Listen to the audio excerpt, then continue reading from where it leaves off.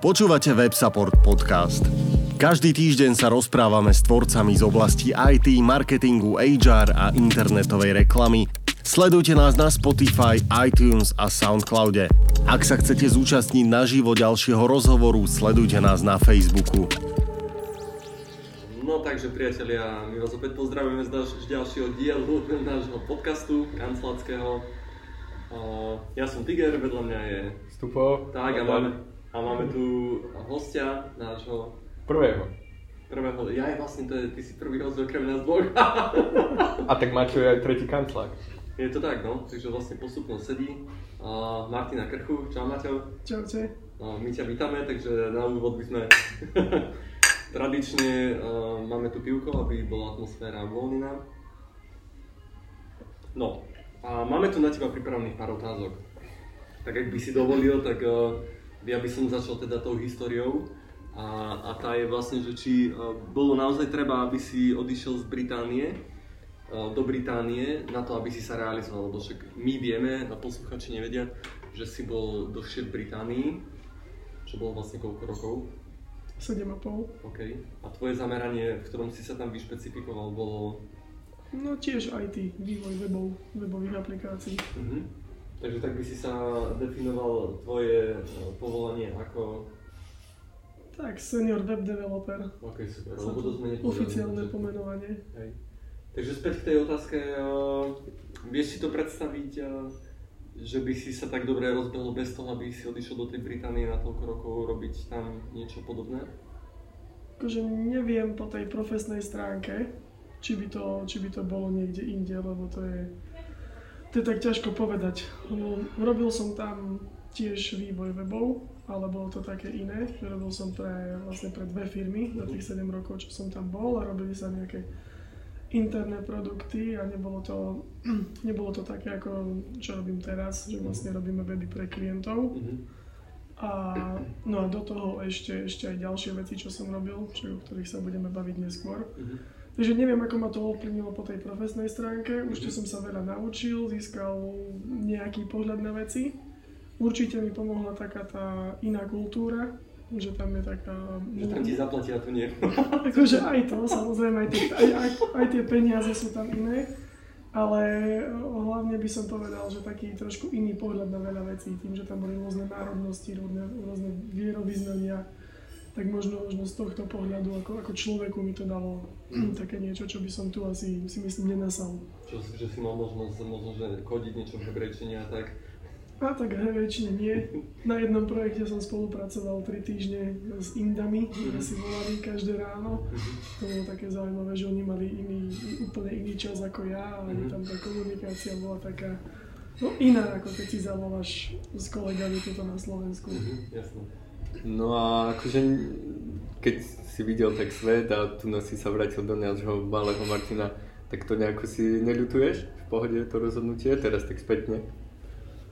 Takže povedal by som, že má to svoje pre aj proti, ako všetko. Celkovo to neľutujem, sú veci, ktoré mi chýbajú, ale na druhej strane ja som to mal tak nejak v hlave utrasené, keď sme odchádzali, že odchádzalo, mi chýbali hory, rodina a takí stáli kamaráti. V Británii, keď si odchádzal, hej? Hej, keď som odchádzal z Británie, lebo tam v Anglicku to bolo akože aj po finančnej stránke to bolo fajn, iná skúsenosť, možno si tam aj viem predstaviť dlhodobo žiť, ale napríklad príroda mi tam strašne chýbala, lebo akékoľvek hory, čo sme chceli ísť, tak sme museli ísť 4 až 5 hodín autom niekam a potom to bolo stále nižšie ako túto naša Magura trebárs.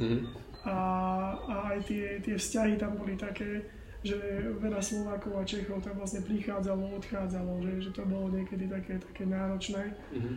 Že si niekoho stretol, nadviazal nejaké vzťahy a tí ľudia potom odišli a ty si tam zostal a zase nové vzťahy a tak, že možno niekto je na to vstavaný, ale potrebuješ mať asi aj také dlhodobejšie vzťahy a tam to bolo dosť ťažké.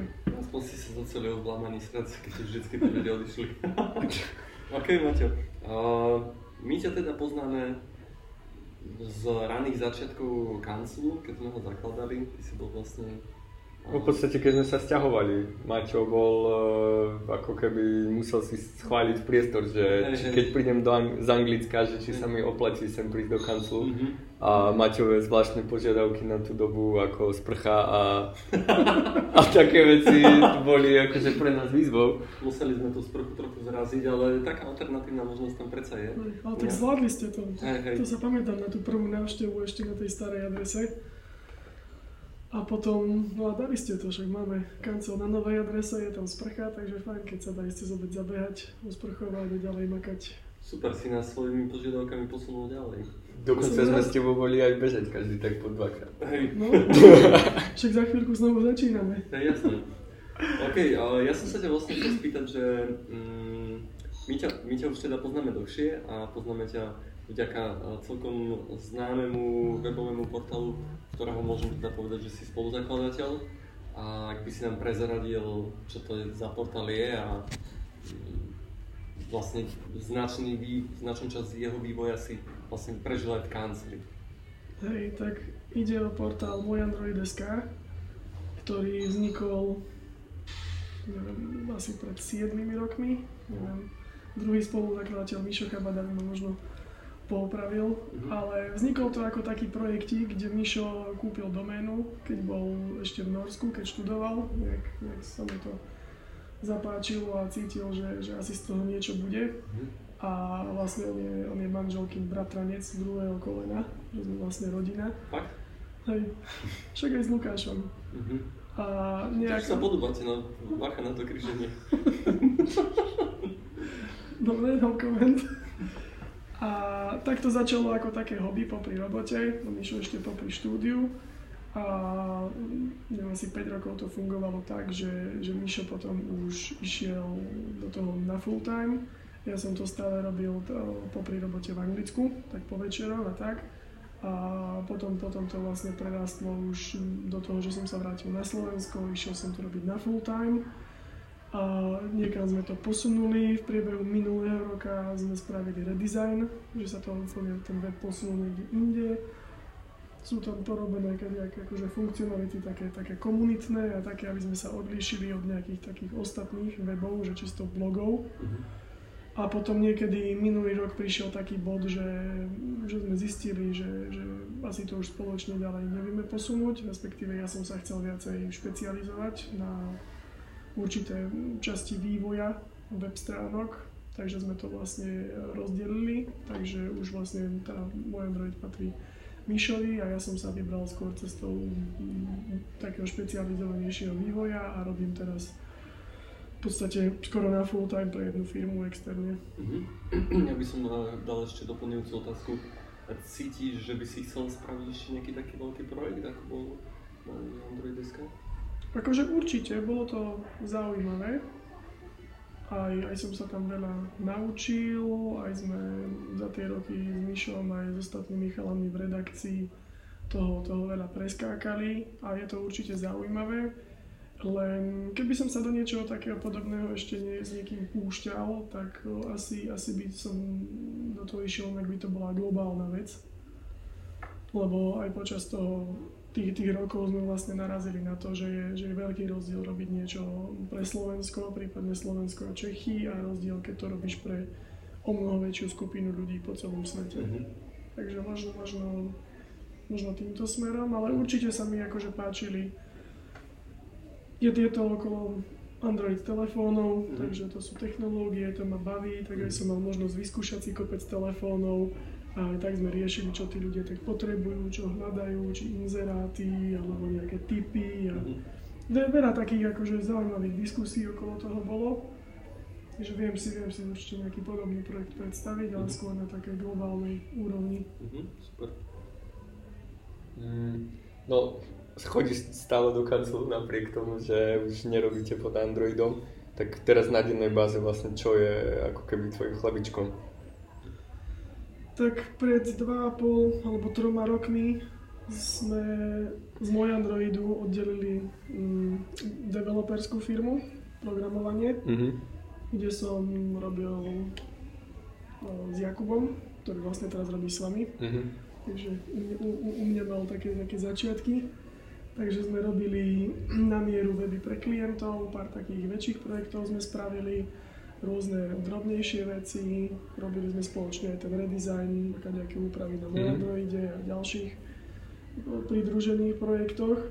A niekedy minulý rok som tak pocítil, že je čas na rozhodnutie, že buď budem tú firmu Dev Studio budovať, ale to by znamenalo aspoň 8 až 10 ľudí tam mať, aby sa to všetko zaplatilo, aby sa mohli ľudia špecializovať, aby sme tam mali grafika a na tie špecializované roly, aby tam boli ľudia. Alebo skôr budem robiť niekým externe, s niekým podobným. No a ja nejako som si tak zažil to, že nie som od prírody vstávaný na to, aby som bral zodpovednosť takto až za zamestnancov a za ľudí. Tak niekedy tento rok som to pretavil do toho, že robím teraz externe, dá sa povedať 4 dní do týždňa pre Webicon, čo je WordPress agentúra, WordPress weby. Tak hovorí sa, že najlepší na Slovensku. Takže teraz s nimi robím, popri tom ešte čo zostali nejaké také záväzky s tými existujúcimi klientami, tak tam to bolo potrebné dokončiť, pouzatvárať, aby som nikoho nechal nejako v štychu. Takže teraz by som tak povedal, že ten Webicon a popri tom ešte nejaké drobnosti, čo sa stále robia na môj Androide. Hej, takže ako keby stále si tam nejaký, že robíš na tom, hej, je to živé pre teba aj ten Android, hej, že... Je to živé, ale je to tak, že už úplne oddelené. Jasné. Ale je to fajn, lebo však to sa stále vyvíja. Však je to tvoje dieťa, stále do určitej miery, tak asi máš nejaký vzťah. Hej. No veď a hlavne však ty, čo plánuješ pracovať 4 dní do týždňa, tak jedného dňa máš šancu pracovať aj tie 4 dní do týždňa. Presne tak. Stačí jedenkrát neprísť do roboty. Momentálne to mám celé v živote také rušné, takže keď pracujem 3 dní do týždňa naplno, tak som celkom rád. No aspoň vieš, že sa posúvaš ďalej. Že máš toho málo, tak to je tá lepšia varianta, ako keby si nemal čo. No, tak vidím, že minulosť máš bohatú, prítomnosť tiež. No a ja by som sa ťa možno spýtala trošku na budúcnosť. A to je, či vidíš potenciál ďalej fungovať z Kanclu, v tom zmysle, že sa predsa nachádzame v Martine, aj keď sme skutočný stred Slovenska, ale predsa len to gro toho biznisu je v Bratislave alebo v Prahe, prípadne možno aj v Košiciach, oproti Martinu určite 6-krát viacej. Takže či to nevidíš to ako brzdu a či necítiš, že by si potreboval byť v Bratislave alebo že by si to mal jednoduchšie, keby si bol v Prahe? Vieš čo, no určite necítim to ako brzdu, lebo ako som spomínal, že teraz v priebehu posledného roka som sa rozhodol viacej špecializovať, tak súčasťou toho je, že vlastne nechcem vôbec ja riešiť, akoby nie som taký ten typický freelancer, že si zoženiem zákazku a idem teraz niekomu len spraviť grafiku a ja budem kódiť a budem mať aj účtovníčka a je vlastne také dievča pre všetko. Ale vďaka tomu, že spolupracujem s Webiconom, tak vlastne tento obchod a komunikáciu s klientom a tie úvodné fázy projektov riešia iní ľudia a ja sa sústredím na tú technickú robotu. Takže vlastne to je aj to, čo chcem robiť, to je to, čo ma baví a zatiaľ na základe nejakej spätnej väzby od ľudí to viem robiť dobre. Takže nevidel by som to ako prekážku. Sem tam, keď treba, však nie je problém zase zbehnúť do Bratislavy na nejaké stretnutie alebo aj do Prahy.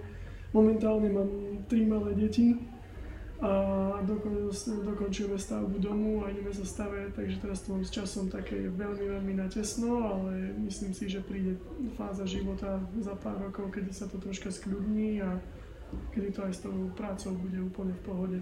Ty si developer doslova vzatý. No, aj programátor, aj stavbár, no. Hej, aj prínos pre Slovensko.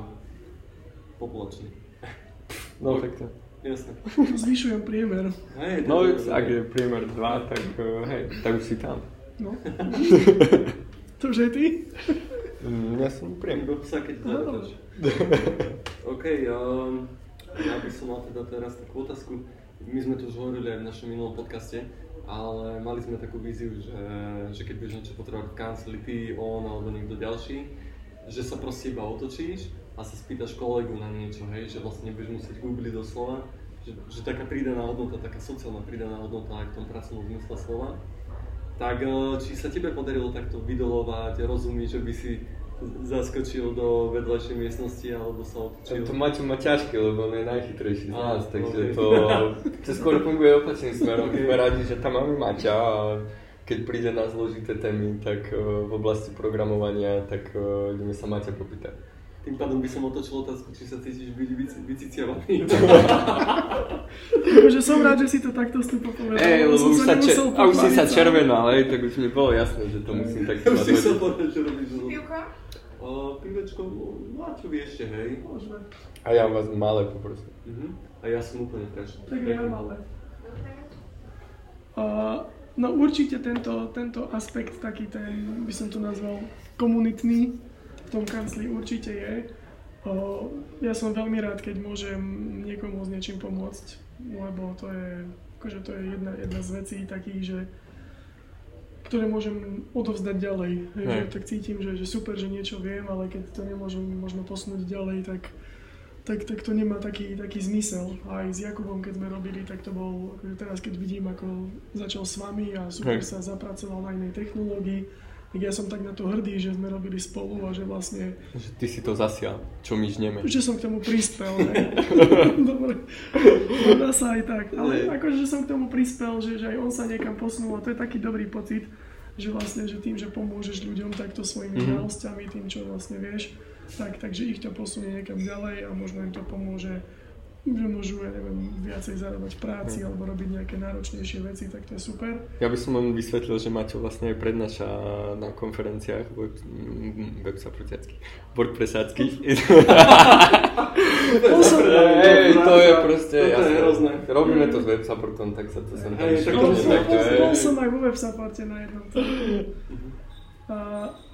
bol som párkrát prednášať na WordCampe, čo je taká WordPress konferencia, býva raz za rok aj na Slovensku v Bratislave. Tak to bola tiež veľmi dobrá skúsenosť, lebo zistil som, čo tých ľudí zaujíma, nezaujíma. Aj celkovo ten WordPress, na ktorom staviame weby, tak ľudia ho používajú rôznym spôsobom. Ja som skôr na tej technickej, akože najtechnickej časti, ako sa dá. A väčšinou ľudia sa zaujímajú o menej zložité veci. Ale áno, a to je tiež veľmi dobrá skúsenosť. Keď tak aj po sebe počúvam nejaké tie prednášky, tak je to... Tak si hrdý na seba. Akože som hrdý, že som tam vôbec mohol byť, že bola to taká česť, ale aj ako by mi to dalo takú príležitosť vyskúšať si prednášanie a rozprávať o niečom. A teraz, keď si chystám prednášku niekam alebo idem niekam rozprávať, tak úplne inak sa na to pozerám. Že minulo som si tak uvedomil, že bez tých prednášok, ktoré boli také začiatočnícke a také lámané a kadejaké, takže bez toho sa človek neposunie niečomu štruktúrovanejšiemu, že prídeš a že to tých ľudí zaujíme. To je možno, že tak ako kedysi Tiger. Ako keď si kedysi písal proste 2 prstami, si programoval, keď si začal používať 4 a nakoniec používaš 6 alebo 8? Všetky. Hej, všetky 10? Ja som na začiatku všetkými. Ale palec nerátame na medzerný, nie? Ale to jedno tlačítko na 2 prsty. To je pravda. Tak na 9 prstov. Tak počúvaj. Vieš, aký my sme s WordPressom vo firme, iba tak, nech je to zaujímavejšie pre všetkých, po tých rokoch všetkých, čo si s tým WordPressom prežil, však sa to niekde posunulo, nejaký začiatok, ty si vlastne prežil úplne, že odporúčal by si to ďalej, že je to super vec? Pre ľudí, čo si chcú nejaký web založiť a že... Alebo že už možno aj tá doba však tak prirodzene to plynie, však ten WordPress bol tu nejako ale teraz sú ale teraz sú však nejaké Wixy a také veci, že dáva to ešte zmysel? Že určite to dáva zmysel. Myslím si, že to neviem tak objektívne porovnať, lebo nemal som nejako dôvod ani príležitosť porovnávať to s takými toolmi ako Wix a nejaké akože iné také skladače stránok, by som to nazval. Takže neviem, ale určite má svoje veľké miesto. IT srdci Slovenska. na určitý typ aplikácií, že je to také, WordPress by som povedal, že je taký všestranný, že vieš ho použiť aj na jednoduché weby, možno na štýl Wixu a podobne. Neviem, čo všetko sa tam dá spraviť, keď príde na nejaké náročnejšie spracovanie dát alebo iné typy dát a podobné veci. A potom na druhej strane má takú hranicu, že určité veci by som už možno na WordPresse nestával len čisto z toho dôvodu, že to môže byť tak komplexná vec, že siahneš po niečom inom ako Laravel. Že by ťa to vedelo zastaviť aj v určitom momente, že by si povedal, že je lepšie riešenie. Alebo by si to vedel vedel by si to spraviť, bolo by to plnohodnotné softwareové riešenie, ale možno niektoré veci by si vedel lepšie zoptimalizovať na niečom úplne že by si tak priamo čiarejšie. A že vždycky je tam ten rozdiel, že či spravíš tú aplikáciu, ja neviem, za 5 jablčok a budeš ju mať na WordPresse s nejakými vecami na mieru, alebo ju spravíš za 15 jablčok a bude to úplne celé akože nakódené. A to ja mám potom takú doplnkovú otázku, že... To je niečo na tých GRS-kách? Nie. Na jablčke. Nie, viete, my fičíme tiež na WordPresse, OK? Ale ja som sa chcel spýtať, píšu sa weby ešte vôbec tak, že ho napíšeš od začiatku kódu, že proste, že napíšeš si celé HTML-ko a riešiš si CSS, či to už v podstate sa vždycky kvôli rýchlosti zobere minimálne WordPress a dá sa nejaká základná štruktúra a potom sa to doľaďuje. To si nevedel, že sa viem spýtať takú vec. No, to som nečakal.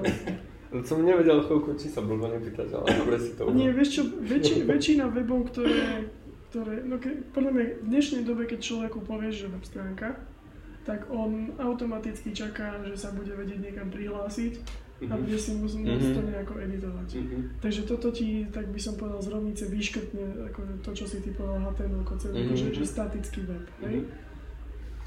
Určite je preto priestor, keď má niekto jednoduchú prezentačnú stránku, ktorú raz spraví a majú hotovú, tak jasné, má to význam tak spraviť, ale väčšina webov už tak nefunguje. No? Hej, no kvôli zmene iča v petičke, aby si siahal do kodu, tak to je proste hlúposť. Ale zase na druhej strane sú mnohé riešenia nielen na WordPresse, ktoré majú, vlastne je tam ten systém, je nejaký ten CMS-ko, Content Management System, ktorý si môžeš generovať ten obsah a nie na tým ako keby taká nadstavba, ktorá presne generuje z toho tieto statické weby. Vieš, že ty sa stále niekam prihlásiť, upraviť si to, ale keď to všetko uložíš, tak to vlastne vygeneruje ako keby kopu HTML súborov a niekam ich šupne a je to rýchle, nevieš tam síce editovať veci akože na tej stránke, tak menej interaktívna. Ale tak to je také, že i tak však vieme, že vlastne určitý level vlastne ten človek tam ani akože môže zasiahnuť, ale je len šanca, že to pokazí nič iné. Hej, že takže... Jasné, nie, jasné. No, vieš, aj však píšeš články denne u teba na web? Skôr vždy, ale niekedy ešte píšem články. Akože napríklad takéto blogové weby sa dajú ešte spraviť takýmto štýlom, že ty prihlásiš sa niekam, napíšeš článok, sa to vypublikuje, tak ti to zaktualizuje, vieš, tie HTML-ka a nejaké takéto veci. Komentáre sa dajú poriešiť cez nejakú externú službu ako Discuss alebo niečo podobné a máš, hej. Je veľa takýchto stránok blogových, ale ako náhle je niečo, či už na WordPresse alebo na niečom inom postavené, kde máš, ja neviem, katalóg aut, realít, inzeráty, volačo, tak tam už je to o mnoho komplexnejšie a tam už sa bez toho nezaobídeš. No dobre, sme sa tým WordPressom nechali uniesť trošku, hej. Všetkým tak trošku blízky.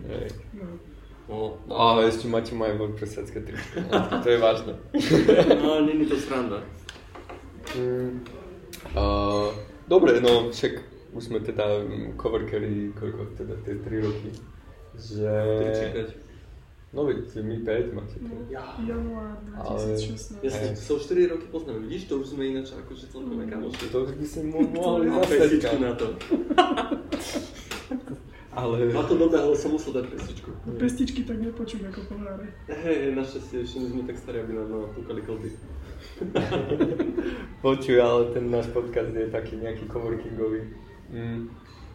A ty nejako si cítiš, že však coworking sme a a že čo by sme sa vedeli tak nejako si posunúť v Martine, že ako keby cítiš, že tu sa nejaké podhubie ako keby vytvára v Martine, také naše malá bublinka coverková, že vieš si predstaviť, že čo by tak ďalej sa mohlo diať?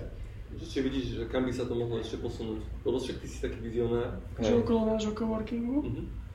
Celkovo možno ešte povedal nášho, to nie je náhoda. Ale tak celkovo, že čo by sa tak v rámci komunity mohlo v Martine pohnúť. A vieme my v rámci toho coworkingu niečo urobiť. Tak. Vieš čo, no vlastne odkedy som ja prišiel do kanclu, tak tam neustále pribúdajú ľudia. Čo je dobré na jednej strane, a na druhej strane možno, že jedna vec, ktorú nejak bude sa musieť stať v najbližšej dobe, je rozšíriť priestory.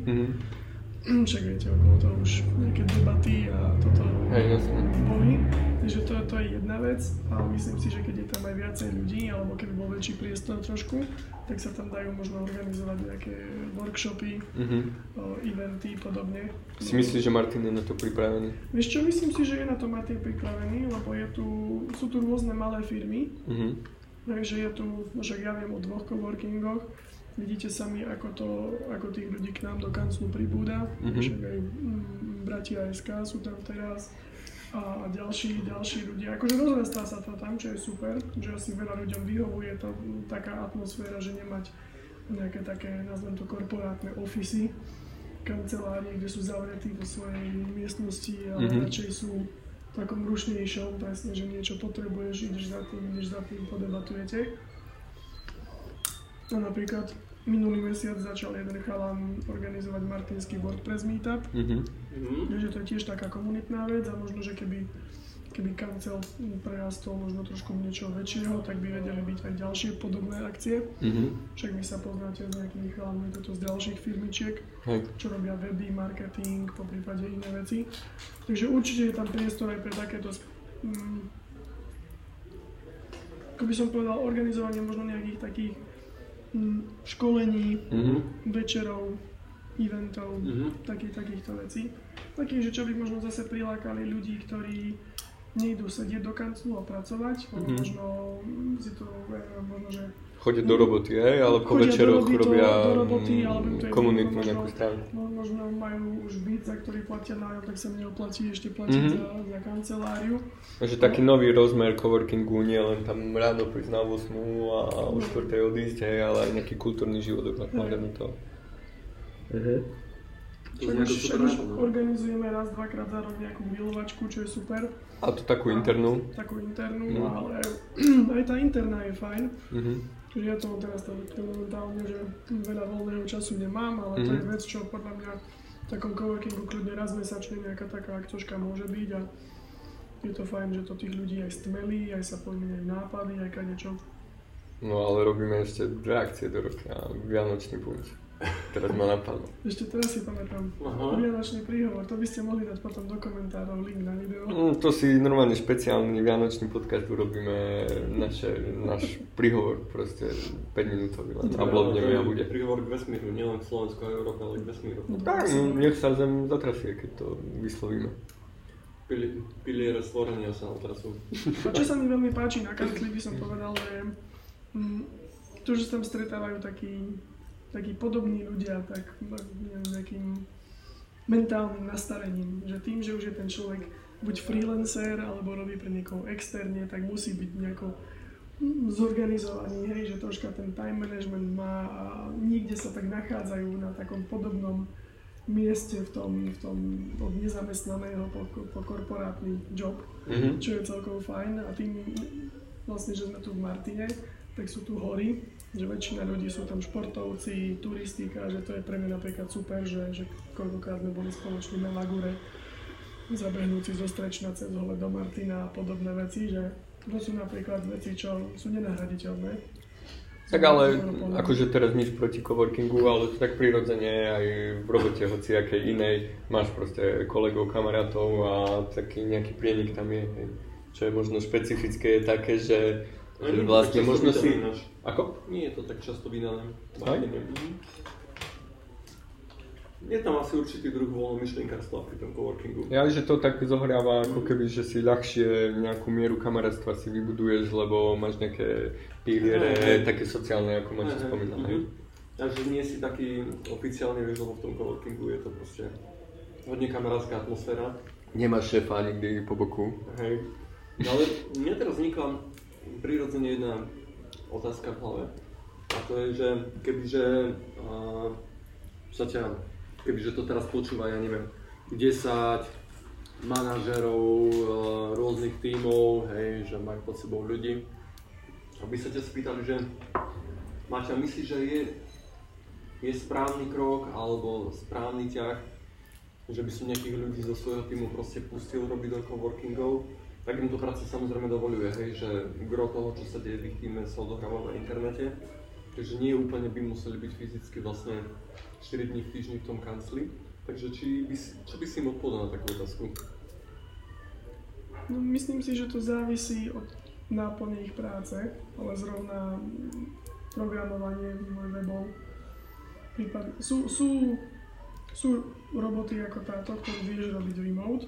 Pokiaľ si zorganizovaný, vieš dodržiavať deadliny, pokiaľ vieš dobre komunikovať s tým týmom. Myslím si, že je to presne o tej komunikácii.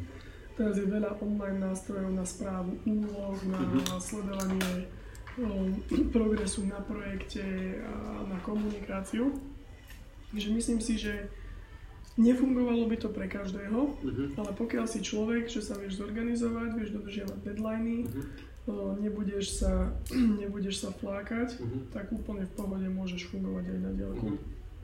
To som rátal samozrejme ako taký default, že ten človek bude normálne nastavený, že chce pracovať. Tak ale vieš, že vždycky to funguje tak, že ťa 3 mesiace nechajú vysiedeť vždycky vo firme a keď cítia, že je to na úrovni toho, že ti zadajú task a ty ho odovzdáš zodpovedne, tak asi v ten moment ťa môže niekto pustiť na ten remote. Jasne. Takže... A tak viem si predstaviť zase, že by... Ale asi musí byť náročné zase mať veľa takýchto tímov v nejakom tíme. Hej? Že keď si predstavím, že bratislavská firma má polku zamestnancov v Martine a druhú polku v Košiciach, tak už to na žiadnu polku nevychádza v Martine. Teda v Martine, v Bratislave. A nenápadne stiahujeme celú Bratislavu zo zvyšku Slovenska. Ale stretol som sa napríklad s tým, že niektoré firmy napríklad majú centrálu v Bratislave, tam vlastne riešia tie obchodné vzťahy, stretnutia a čo treba s klientami. Ale majú napríklad celý vývojársky tím niekde inde. Takže môže byť úplne iné, že či ten človek robí na diaľku sám, alebo či sú tu 4 v nejakej kancelárii, že napríklad, že ako keby na diaľku najmú celý tým ľudí, či už externe, alebo ich zamestnajú, alebo môže to mať rôzne formy. A už je to iné, keď tí 4 ľudia spolu robia. Hej. A už to vlastne nie je remote, lebo je to taký, že celý tým je spolu, takže na nejakej dennej bázi v rámci takého akože mini rozhovorov, čo sú väčšinou najdôležitejšie pri robotách, tak to vieš ako keby udržať. A porady, no čo, raz do týždňa ku tomu Jira. No, také niečo. Takže fakt je to podľa mňa o tej flexibilite a komunikácii. Stretol som sa s tým, že niektorí ľudia sú nejako prirodzene fungujú tak, že dostanú nejakú úlohu a majú ju do nejakého dátumu spraviť a on teraz k tomu potrebuje nejaké info, čo mu chýba a pošle niekomu e-mail a zabudne na to, hej. A v podstate jeho úlohou není poslať e-mail a zabudnúť na to, ale spraviť to, hej. A keď tie informácie nemá, tak musí vyvinúť ďalšie úsilie, ale ako keby sú ľudia, ktorí to tak prirodzene vedia a sú ľudia, ktorí buď sa to musia naučiť, alebo to nevedia a tým pádom ten remote pre nich fungovať nebude. Máš pocit, že v kanceli sú takí ľudia, ktorí to prirodzene vedia? No, zatiaľ z toho, čo som videl, tak myslím, že hej. Bože, a ja mám vždycky pocit, že to zabudnem každý. Akože no, vy ste zrovna taká špecifická skupinka, lebo vy ste urité všetci spolu, tí getky si taký zase celý sám. Ale spolu. Hej, ja keď sa cítim veľmi sám, tak som nakoniec spolu so všetkým. Myslím, že nie som sám. Hej. Akože s veľkou výhodou tohto coworkingu pre mňa je, že nemusím si sám riešiť nejakú kanceláriu niekde. platiť mesačne, ja neviem, 200-250 eur a byť tam zavretý sám a chodiť tam. A vlastne tuto v kancli, keď chcem, tak som sám, dám si na uši sluchatka. Je to také, že nerobíš z domu, hej, kde aj spíš, aj žiješ zvyšok dňa, je to také rozdelené. A zároveň, keď čo si potrebuješ, tak ideš, podebatuješ na obed, idete spolu zabehať sem tam. Tak to je fajn. No dobre, a keď sa vrátim tak spätne ku začiatku, sme riešili tam to Anglicko. Teraz ako si tu toho 3,5 roka, to správne počítam. Takže to spätne dobre hodnotíš, hej? Že dobre to vypálilo všetko. Cancel ti pomohol sa udomácniť. Určite, nemenil by som. Hej? To som vám aj veľakrát vravel, že to som vďačný za to, že ste to založili a že to funguje, fakt, to je super. To je... Mám kam chodiť pracovať a zároveň som s ľuďmi. To je vás fajn. Sme startuperi. No, Maťo, to aj vďaka tebe funguje. Tak to som rád. No, teraz budeš hovoriť v rôznych reláciách, že si hrdý na seba, že vďaka tebe funguje Cancel. A akým spôsobom vďaka mne funguje Cancel? Tak to... No tak to je, akože teraz nechcem uraziť tvoju dôležitosť, ale on to stojí na každom, kto sa tam zobrazí, že to je také puzzle, ktoré tam... Ale nemáme tu teraz každého. No jasné, ale tak každého si vezmeme normálne akože na koberček a každý to bude niesť tú zodpovednosť toho svojho dieliku. No tak ale aj tým, že Maťo mal špeciálne požiadavky, že sme mali motiváciu silnú ísť proste ďalej. A teraz keď vyslovil nejaké veci medzi riadkami, tak my tu tiež si budeme spätne prehrávať párkrát. Ale potvrdil to, že sme sa dneska aj tak rozprávali. Čo ty nevieš, že sme sa o tom rozprávali, ale presne si vlastne vyslovil to, čo sme my vyslovili. No. Takže je to super a ďakujem ti za ten live feedback.